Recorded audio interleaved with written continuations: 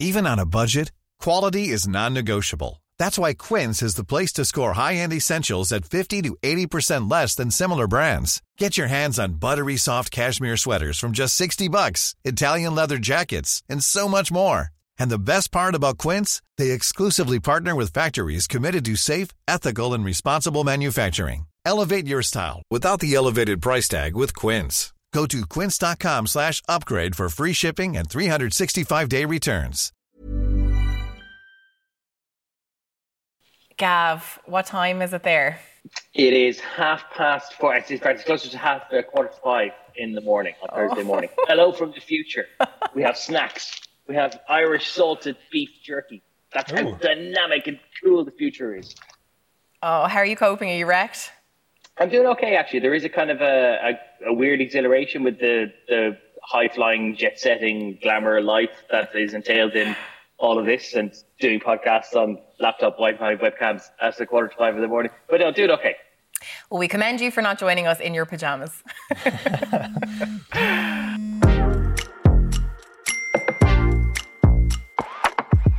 Hello, you're very welcome along to the final episode in season 1 of the Group Chat podcast. I'm news correspondent Zara King, joined in studio by my fellow news correspondent Richard Chambers. All right.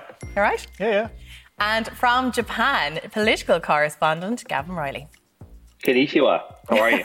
Beautifully done. Cultural sensitivity across the board there. Absolutely. Okay, this is our final episode, as you mentioned, in season 1 of the podcast. We're coming back on the 1st of September. Can you believe it? I can't believe it. We're jumping this on people that were taking a season break. I don't know how people will cope. We never told them before now, did we? No, surprise, we're away. Surprise. No. Taking August off. I mean, but Gav, I suppose it is a little bit quiet. It gets a bit quieter. Now, we're still going to be on the news every evening, by the way, so please do tune in to the news at 5:30 and 7, and of course at 12:30 at lunchtime. The news will still go because the news never sleeps, but we are taking a slight hiatus for the month of August, aren't we, Gav? Yeah, the news never, in fairness, it never stops, but it does get a little bit thinner. That often the August agenda is dominated by international news and stuff because, you don't realise until you actually work in news how much news is generated by the Dáil being on, or politicians being around, or civil servants being in full speed and doing stuff. And in August, it just doesn't happen quite as much because people are laid down. So August can sometimes be a little bit of a fallow period. So obviously the news will still be around and will all still be on TV, on the news at 12:30 and 5:30 and 7, and maybe on the Tonight Show, maybe on Ireland AM as well. But we think just being a little bit thinner, and of course all of us needing a bit of a breather. We're not going to be around for a couple of weeks. And now, speaking of news, we've had some news of our own today, Richard. Oh, drum roll. Big announcements.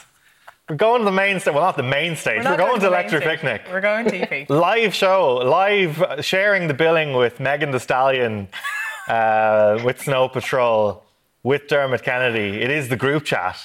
Amazing. Amazing. I'm delighted now. Our first ever live show. Yes. Saturday Electric Picnic. Do come on down to the Here Now podcast stage in Minefield. So I can't wait. It's been a long time since I've done anything down at Electric Picnic. So sorry, I've never performed at Electric Picnic. So I love how you were like, this isn't your first time. I think it's third or fourth time now. Okay. Yeah. So you should pick up stripes. Should be collecting wristbands. I should be at this point. So you're a veteran from being on stage. I'm 35 and pale and geeky and actually slightly weirdly panda-faced because of the working hours. I have never been to Electric Picnic because I am just so fundamentally square. So we will make for an interesting combo of you being an on-stage veteran and me having never said much Strap Alley. The nerds are taking over. You've never been to EP? Never been. Gav. There you go. This is phenomenal. Well, the things you'll see. The places you'll go, Gav.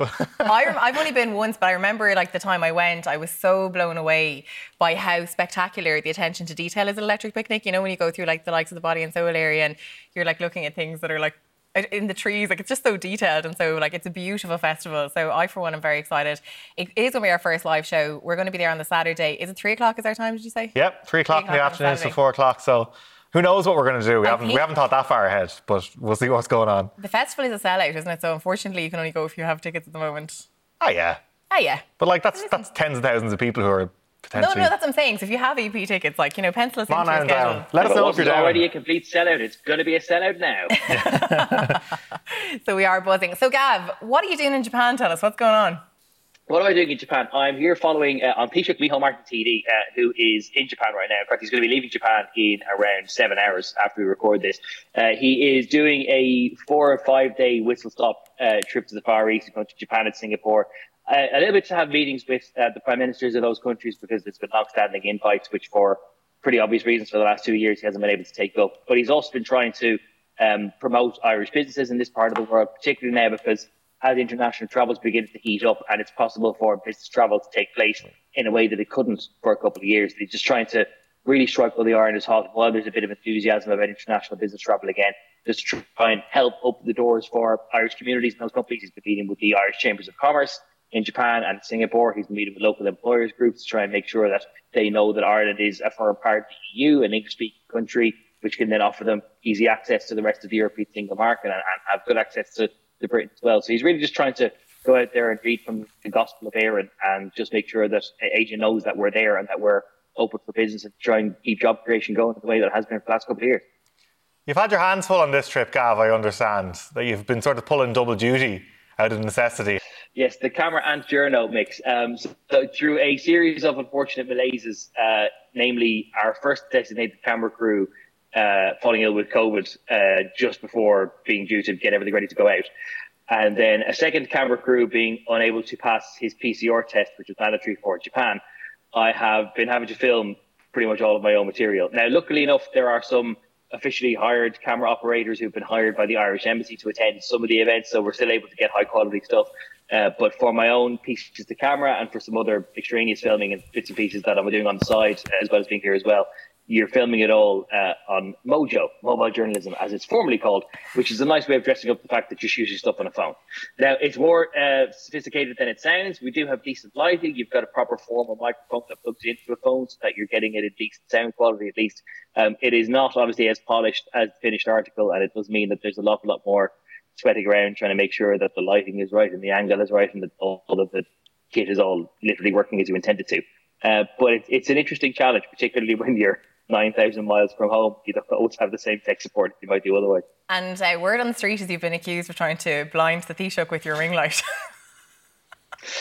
The word on the street is that I really shouldn't tell you that gossip in our group chat anymore. It's because at our stand-up piece of camera, or our little daily press conference that we had with the Taoiseach this evening, we were standing in front of a skyscraper window which had lovely shots of the Tokyo skyline behind.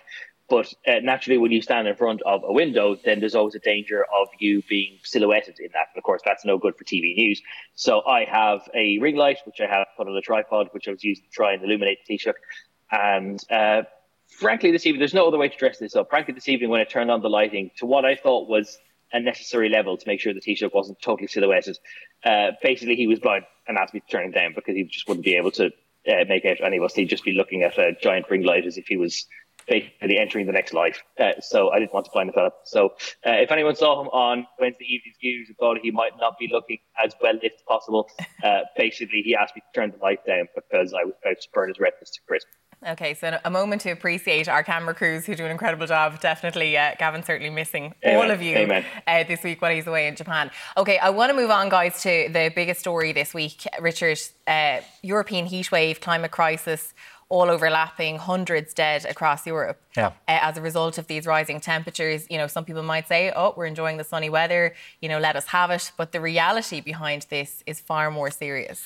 Yeah, I mean, the best way of looking at it, Dara, is like you say, it's the biggest story of the week. It's the biggest story of all time. Yeah. It's literally about the survival of our species on the planet. This is, according to scientists, a really a warning shot across the bows of Western society that, you know, climate change has arrived in Europe in a very real and destructive sense, and it's ahead of schedule. We have seen multiple countries break their all-time temperature records. Here in Ireland, on the hottest day we've seen in 135 years at least, potentially the hottest ever, because there's some dispute about that 1887 Kilkenny Castle thing, like 9 weather stations across the country recording their all-time temperatures. You've had devastating fires in London, we saw, of course, in France and Spain, tens and tens of thousands of people having to evacuate their homes. Death toll in Spain around 500 now. 500 according to the Prime Minister there, and it potentially is higher than that. Some estimates saying as many as 2,000 people across the continent have already died as a result of this. The continent is effectively sweltered, burned and, you know, buckled at a time when, you know, governments across Europe are still figuring out, what will we do about it? It really is alarming. I'm sure everybody has seen. I mean, even I think when you're talking about wake-up calls, when you see what happens in London, on Monday you have like tabloids in the UK saying, "Oh, look at these snowflakes giving out about a heat warning," and then on Wednesday they're forced to hottest day ever, Britain burns. Do you know what I mean? You're forced to confront it. There's no ignoring it anymore. Shocking stuff, really. Obviously, here in Ireland we had quite a mild experience of it, but we're still affected by this hot air coming from North Africa, which is basically brought. Actually, if you've seen the dust in your car, you'll even see this. Oh, That's all Sahara dust which has been brought up with this. But this is going to become more and more frequent. It is already hotter than it has ever been. It's affecting a wider span of area, and now there's no more avoiding it. We are going to have to live with the impacts of climate change. The only question is now what we do about making it perhaps not the worst case scenario. And Gavin, is this something that's followed the Taoiseach to Japan, questions around all of this? Yeah, big time. Because we have been asking him about some of the questions that the government has up until now been putting off, because in the next couple of weeks, it's a little bit unfortunate that we're not going to be around actually to cover it when it does happen, but the thing is we don't know when it's going to happen.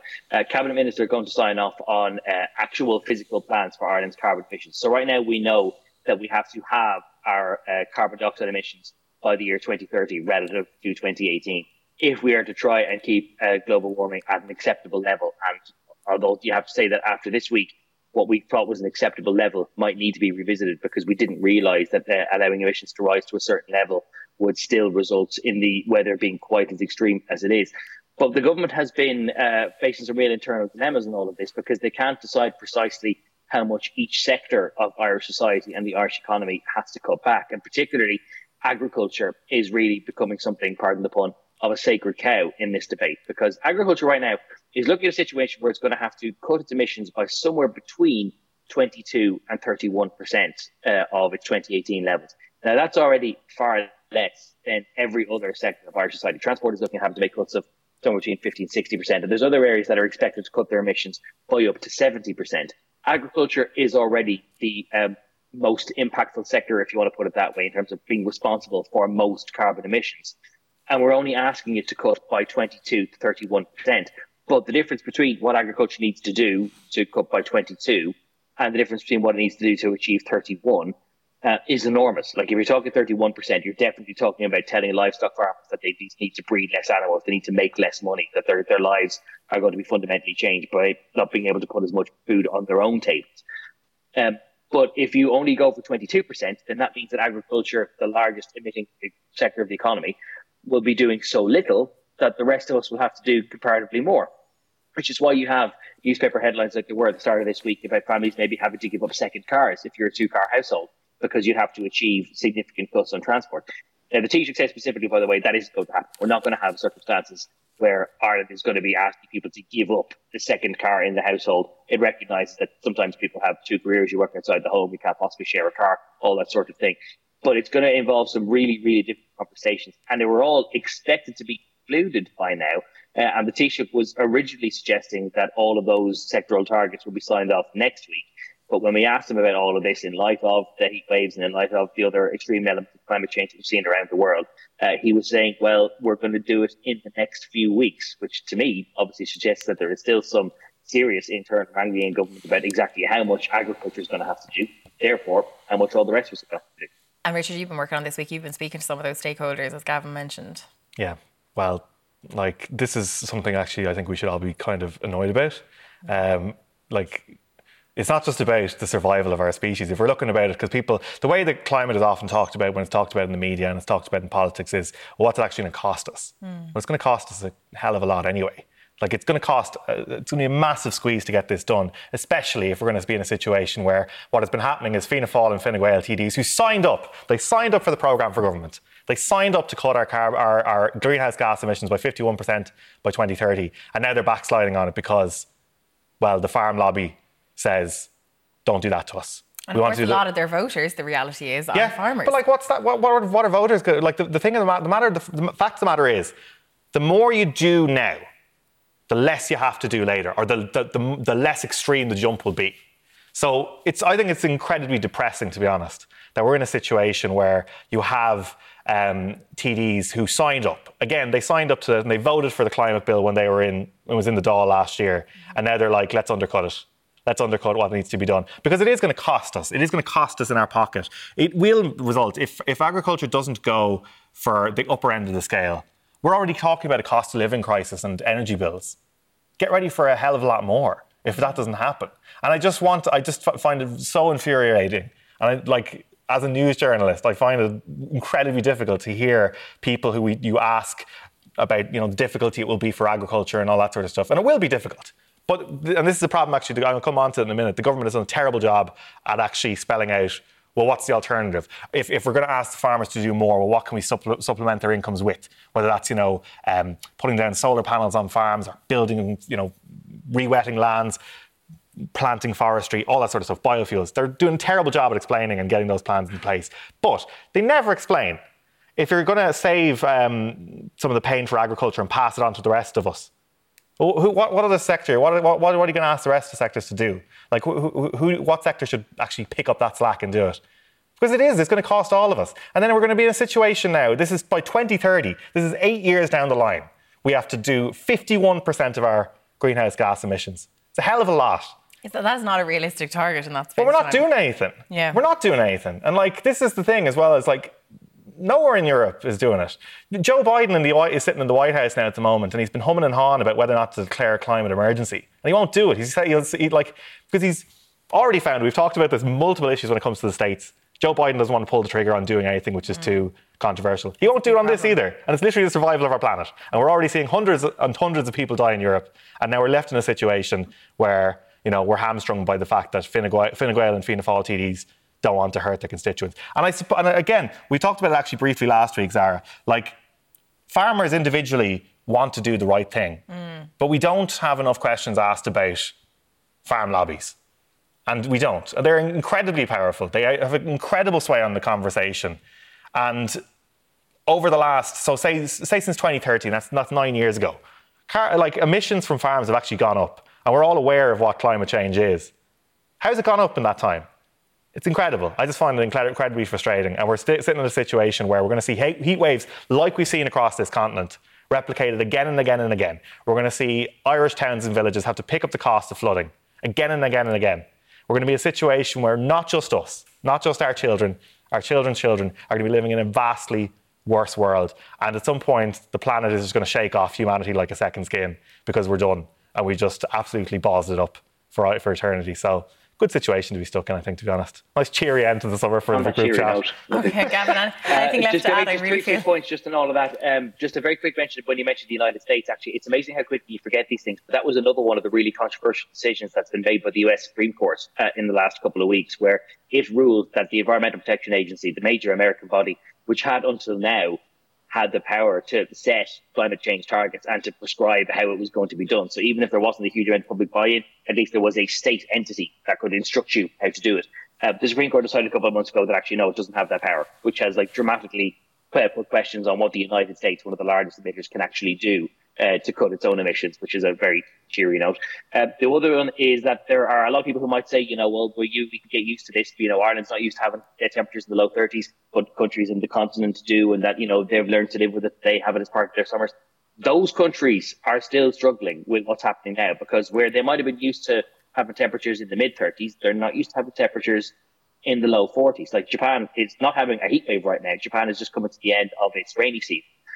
But Japan is built to have rainy seasons. They understand that it's happening. They've built all their infrastructure to accommodate the fact that for 2 or 3 months a year, it's so hot that it actually ends up raining. There's a lot of thunderstorms. And yet Japan this week has had an awful lot of the country under extreme weather warnings, that there's natural flood warnings in an awful lot of the prefectures, because even their rainy season has been rainier than they have built their country to withstand. And the last point, which is perhaps the most distressing one, and Richard mentioned that, we haven't really cut our emissions very much. When we talk about 51%, it's now actually way more than 51%, because it's 51% of what we were doing in 2018. And in spite of the pandemic, in spite of the fact that most people went absolutely nowhere for 2020 and for a lot of 2021, our emissions have gone up. We've gone in the wrong direction. Now, that's a natural thing. You have a population that's growing, there's more people around, they're doing more things. and the state has not prescribed actions to help them down. But we talk about 51%, actually it's closer to 55 or 60%, which means that we need to basically get rid of 60% of all of the carbon damaging stuff, the climate damaging stuff that we're doing right now. And we need to get it done in 8 years. Like, we need to be starting yesterday. And as long as the government goes on with this row internally about which sectors have to carry which can, it's only deferring the action. And really the world can't wait. Yeah, so we're already on the back foot, I suppose, Richard. Just another point on this is that, like, you'll often hear it said that Ireland is really sustainable and we paint ourselves as this green country to the world, that we're like, you know, we have these wonderful green fields and we're environmentally friendly. We're the second highest emissions per capita in Europe. We are in a situation where, you know, I think it's 12 of the warmest 20 years on record in Ireland have occurred over the past 20 years.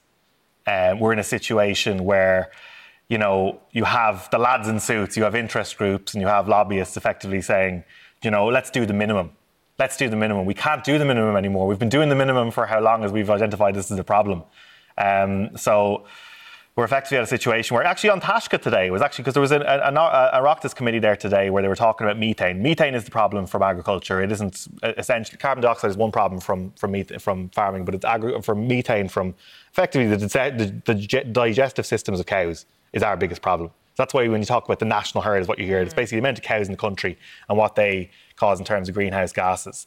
That needs to be cut down. And on Taoiseach had to fact check repeatedly the fact that, you know, it was put out onto the record in the Oireachtas committee that, I know we're doing the right thing here and everything's grand. Like, you know, there's an awful lot of scurrying around and misinformation being put out there, and it's not good enough anymore. At one point, actually, I just think that it's interesting to see people turn on this, because I think this last week has put it onto people's agendas who haven't even thought about climate change before. And I think it might actually spur some action for a change, even though it's far too late. Have you seen this Twitter account called Celeb Jets? No. It's basically, it keeps a track of celebrity private jets and what they do and the flight paths. You'll have people like Kylie Jenner flying for 4 minutes on a private jet. I did see she posted quite an obnoxious picture the other day of her private jet and her boyfriend's private jet, and she said, will we take his or mine? And I thought that's probably not great. So it basically tracks it. So people like Kylie Jenner and Oprah Winfrey and Jay-Z and Steven Spielberg going on like 5-minute short spins where it'd be quicker to drive. And it actually measures the carbon output of that. So like, say it's for like 4 tons for a 10-minute flight. So like the average output of carbon per head of capital in Ireland is 8 tons per year. So if you were 20 minutes on a private jet with Kylie Jenner, you're doing more than the average Irish person would in an entire year in those 20 minutes. It's incredibly grim. I think people are going to start turning on it. It's going to be interesting to watch that. Life is full of awesome what-ifs, and some not so much, like unexpected medical costs. That's why United Healthcare provides Health Protector Guard fixed indemnity insurance plans to supplement your primary plan and help manage out-of-pocket costs. Learn more at UH1.com. Hey, it's Ryan Reynolds, and I'm here with Keith, co-star of my upcoming film, If, only in theaters May 17th. Do you want to tell people the big news? All right, I'll do it. Sign up now and you'll get unlimited for $15 a month and 6 months of Paramount Plus Essential Plan on us. MintMobile.com/switch. Upfront payment of $45 equivalent to $15 per month. Unlimited over 40 gigabytes per month. Face lower speeds. Videos at 480p. Active Mint customers by 531.24 get 6 months of Paramount Plus Essential Plan. Auto renews after 6 months. Offer ends May 31st, 2024. Separate Paramount Plus registration required. Terms and conditions apply if rated PG. Okay, the Education Minister has announced changes to the sex education curriculum. Well, the proposal is out there. So this was published earlier this week. It's going to be up for consultation for the next 3 months. So anyone who wants to contribute to it and add their thoughts to it has 3 months to do it on the NCCA website. But the new curriculum is going to cover things like pornography, consent, sexual orientation, sexting, all these types of topics that are included, and it's part of the Junior Cert Sex Education Programme. Now, this is the first time, Gav, in 20 years that we've seen an overhaul of this nature. It's a long time overdue, Richard. Yeah, I think it's 20, the year 2000 is when this was changed last. So it's more than 20 years, actually. Yeah, so like, I mean, Zara, you were covering this during the week. Yeah. So you mentioned some of the key talking points there, and obviously there was headlines on Monday morning about porn on the curriculum, and it sort of threw the cat amongst the pigeons. But maybe it did, and it ended up doing it in a good way because it got people talking about it. Yeah. So from what you were figuring out on this, what's been the general response from teachers and from students about how welcome this is? Because we've been hearing for so long about how important it is that we start to talk about consent and start to talk about pornography. Yeah. So what's the reaction been? Do you know, I actually think the reaction from a lot of groups that I spoke to has been very positive, actually. I haven't encountered anyone, actually. I struggled the other day to find a counterbalance on it. I don't think that anyone really disagrees that it's time to create change on this. I mean, the reality is that when you look at the sex education programme, it's always been based around the reproductive system and puberty, which really just doesn't cut the mustard anymore, because we have so many different relationships and, you know, there's so many different gender identities now that it just doesn't actually cover it. And we spoke to the Irish Secondary School Students' Union the other day, Rebecca Livingston, a lovely student. She's 17, heading into 5th year. And she said to me, Zara, like, my sex education ended after 2nd year. Like, really, we didn't cover anything. There was nothing about same-sex relationships. It was just completely kind of focused around the reproductive system, bit of puberty, and that was it. And she's going into 5th year now, and she said that the RSE class admittedly had been kind of replaced with, I think it might have been like a maths or Irish class to play catch up after kind of time missed during the lockdowns.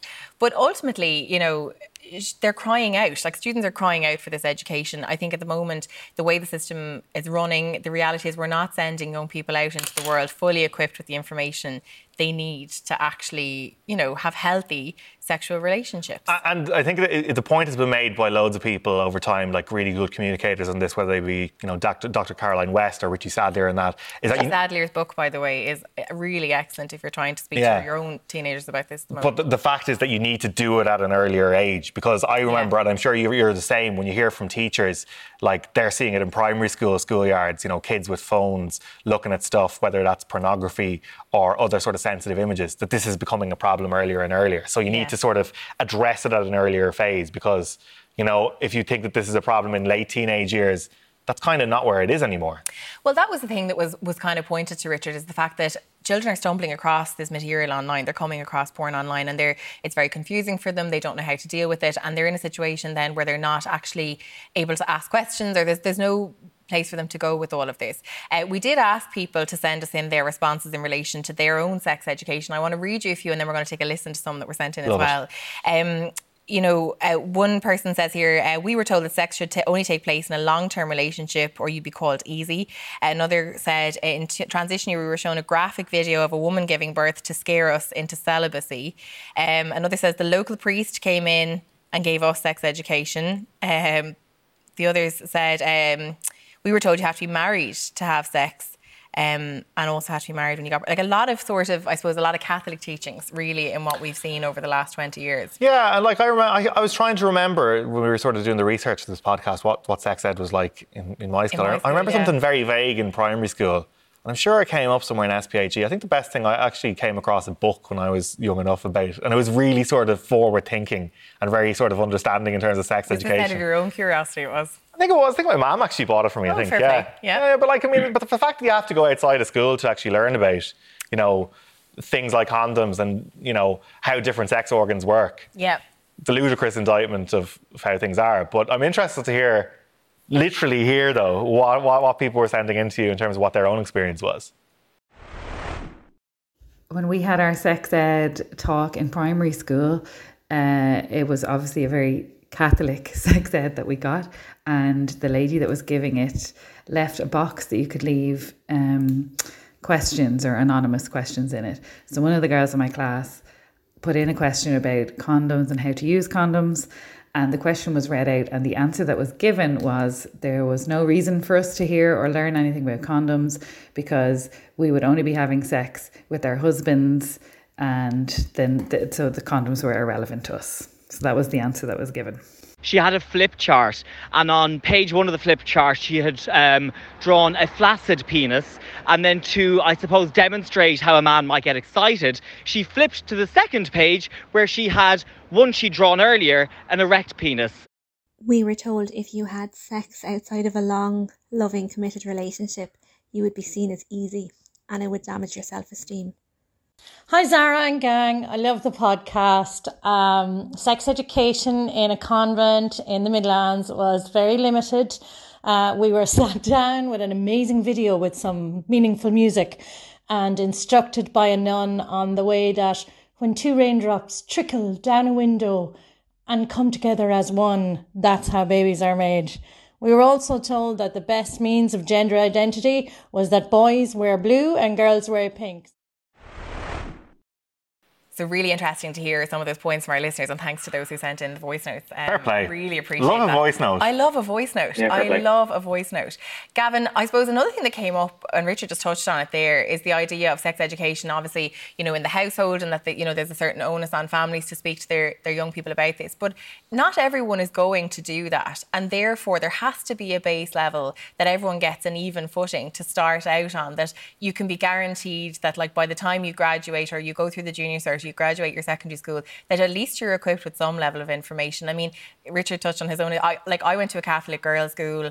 I remember some really horrific videos being shown to us in school. I think I've spoken to you both about this before, and we've had a couple of messages in relation to that as well, where videos were shown to young girls that were really inappropriate. And now as an adult, I think back on that and I think how inappropriate that was.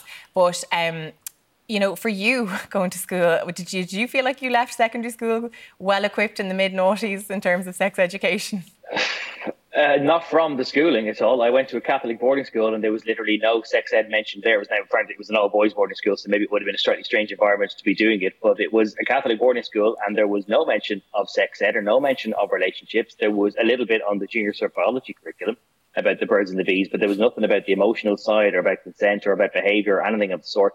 And I went through primary school without having any formal mention of it either. I don't know why, because it certainly happens every other year. I remember being in 5th class, watching the 6th class guys go into a room next door where somebody showed them a video and gave them a talk to about how the world works. And some of them came back looking fairly pale, but that chat never happened in my year. So I went through 14 years of education without ever having any kind of sex or relationships chat. I don't quite know exactly how that's surmised, but it's possible. And that's a point that's worth making. It's possible to go through 14 years and not have any of those chats at all. And that's mad. And of course, yes, the onus ought to be on parents to make sure that their kids are equipped to deal with the social side of the 21st century, as well as just knowing the basic facts about the birds and the bees.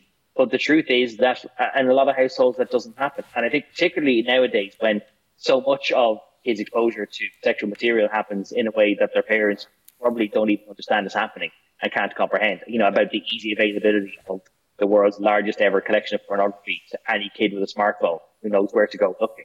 It is a natural thing. And the most important thing is that kids these days grow up, if they're going to be exposed to pornography, which they are, that they understand that it's not really a depiction of what relationships are actually like, that it bears as much resemblance to a normal, healthy relationship as WWE does to conflict resolution.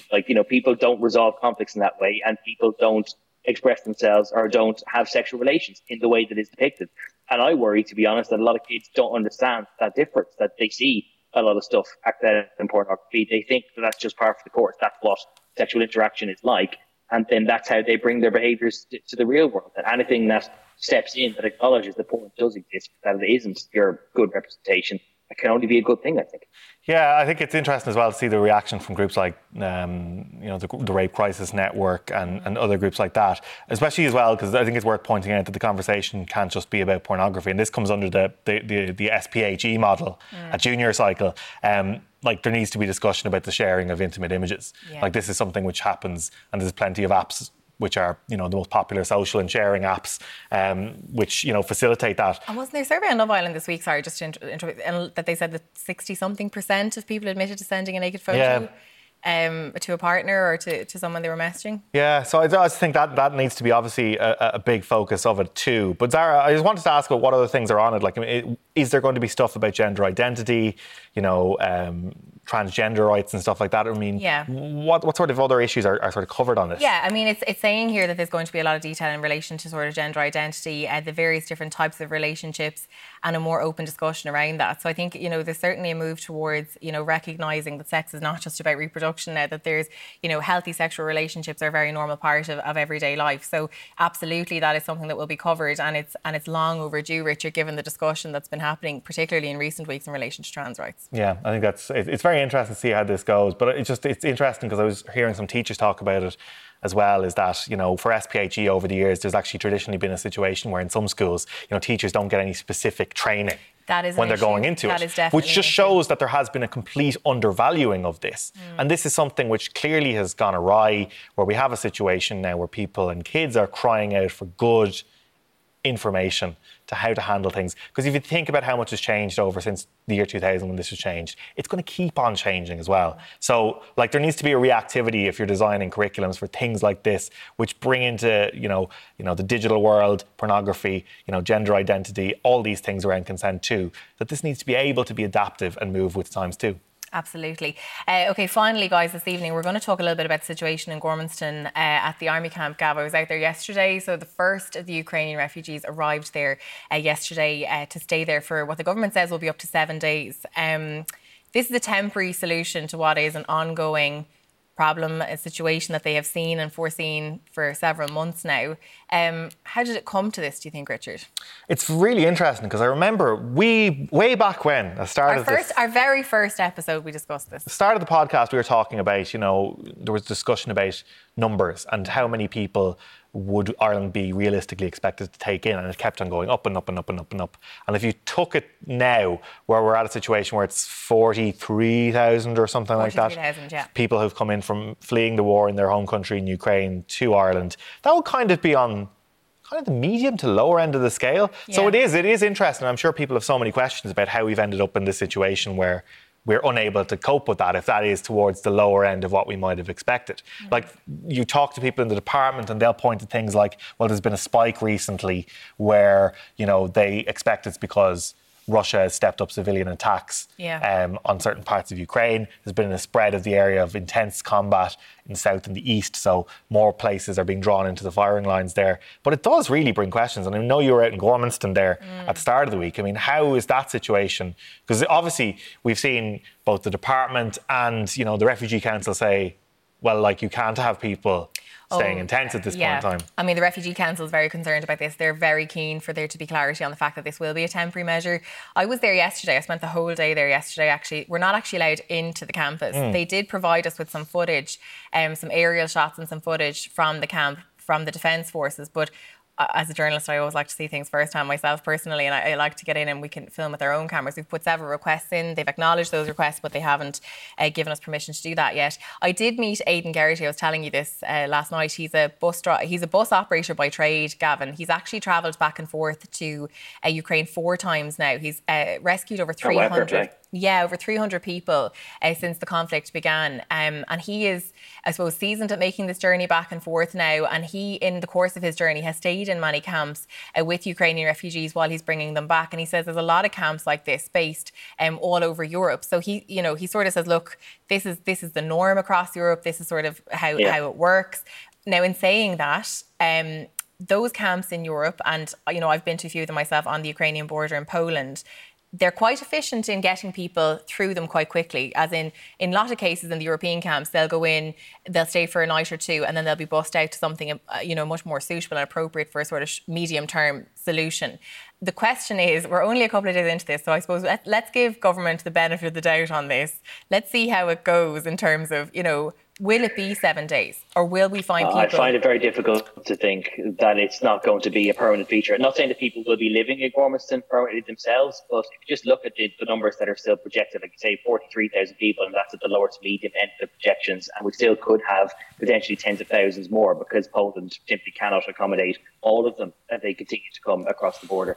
But if you look at the acute shortage that there is now, the government is talking about rolling out another facility, like a second City West style facility. Basically, you rent out a place in bulk and you immediately take all of those in as refugee accommodation.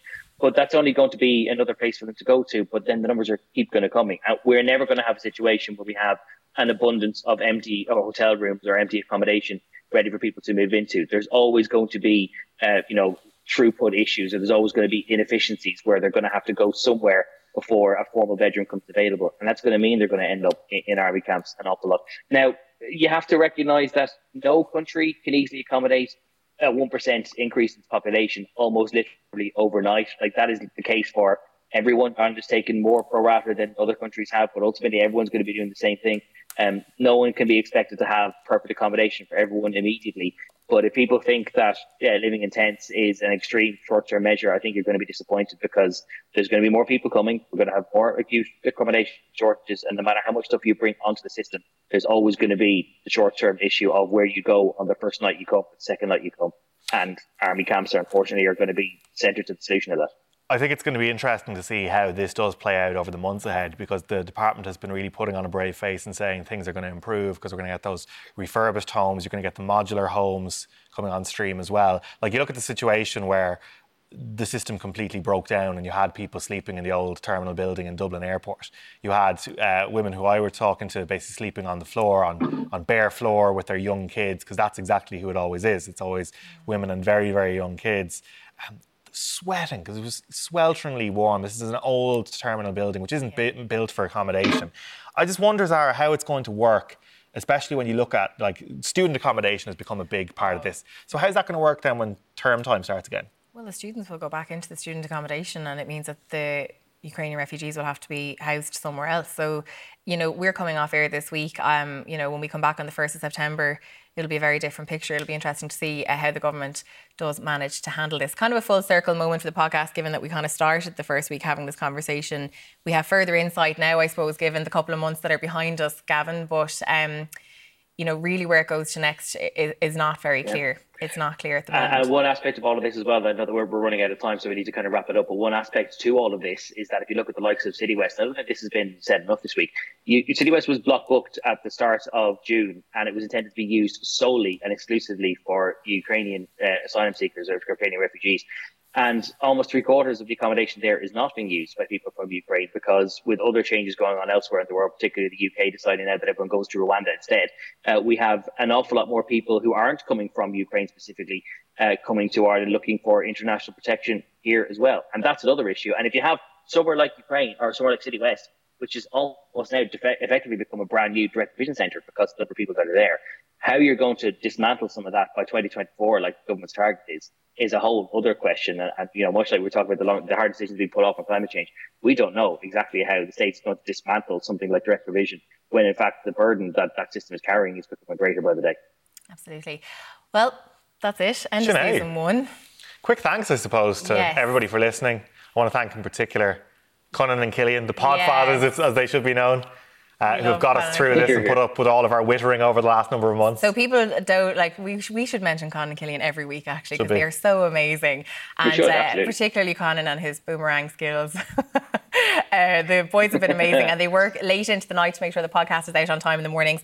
Thank you to the team in the gallery and in the studio here who, work so hard every week, guys. We really appreciate it. To Mick and Joe, the executives behind all of this, I suppose. The scene. I know Mick loves listening to the podcast, so we'll give him a shout out. Just a reminder to subscribe. You might leave a review now that we're at the end of the season. You can leave a little review on Apple. You can't write a review on Spotify, actually. But if you want to leave a review, don't forget to tune into Virgin Media News every day, 12:35, 30. Religiously. We are going to be there. We're still doing the day job.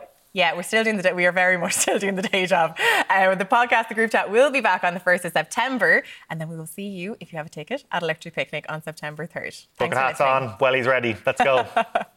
Glow sticks, everyone.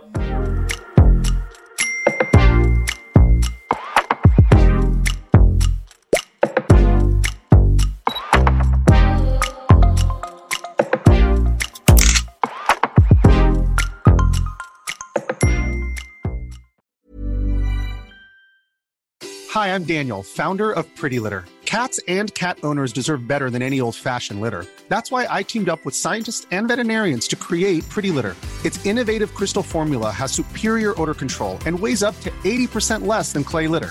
Pretty Litter even monitors health by changing colors to help detect early signs of potential illness. It's the world's smartest kitty litter. Go to prettylitter.com and use code ACAST for 20% off your first order and a free cat toy. Terms and conditions apply. See site for details.